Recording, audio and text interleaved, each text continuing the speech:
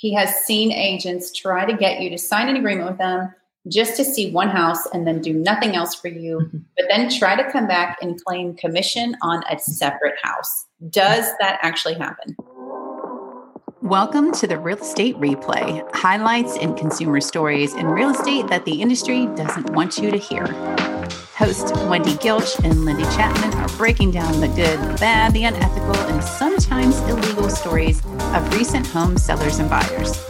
Learn what they did right, what they did wrong, and what they wish they would have done differently.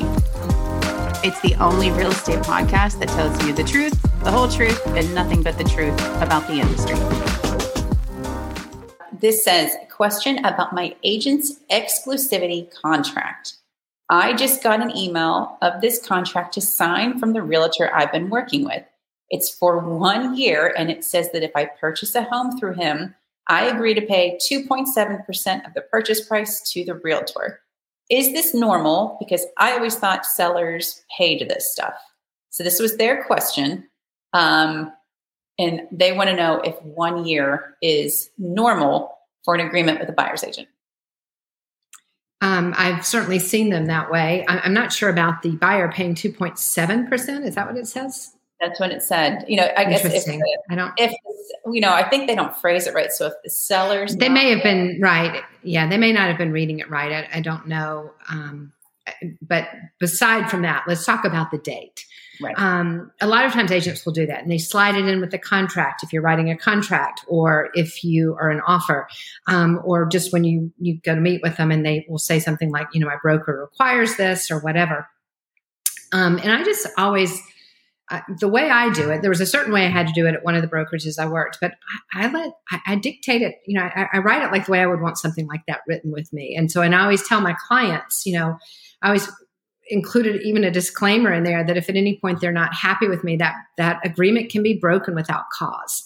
I would say the main thing to do is just you dictate the terms, right? You are the client, and dictate the terms. And a couple of terms that you can dictate in one of these is the property shown or the time or the location. So for example, you've called an agent and you want them to show you 123 Main Street. In the agreement, you could write that if you buy 123 Main Street, that property is the one that the agent represents you on. And so if you do go to buy it that week or 6 weeks later, then you would have a contracted agreement with them.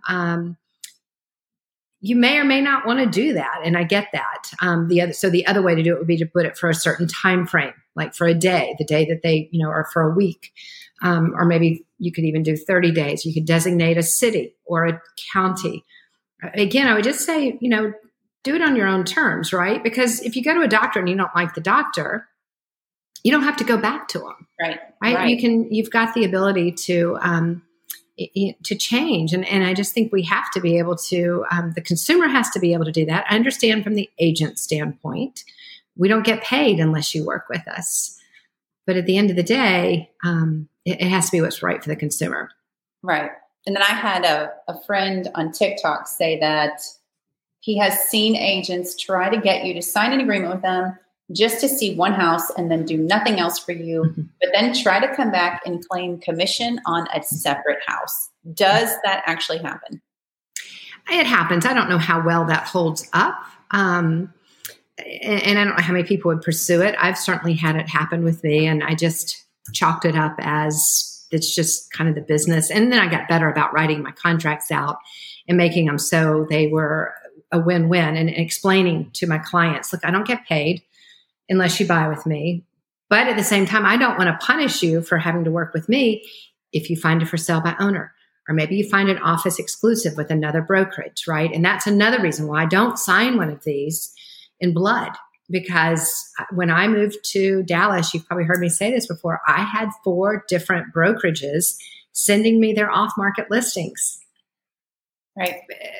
I didn't want to be beholden, and I'm an agent. I had access to MLS. But I didn't want to lose out on those off-market properties. And so that would be another reason to even put a clause in there that if we find an off-market property listed with another brokerage, that agent will get paid because they've shown you homes, will get paid a referral fee. whatever percent that wants to be, but that'll come out of that agent's pocket. It's not going to come out of the consumer's pocket. Want to share your experience with us? Drop by therealestatereplay.com and submit your story or even ask us a question.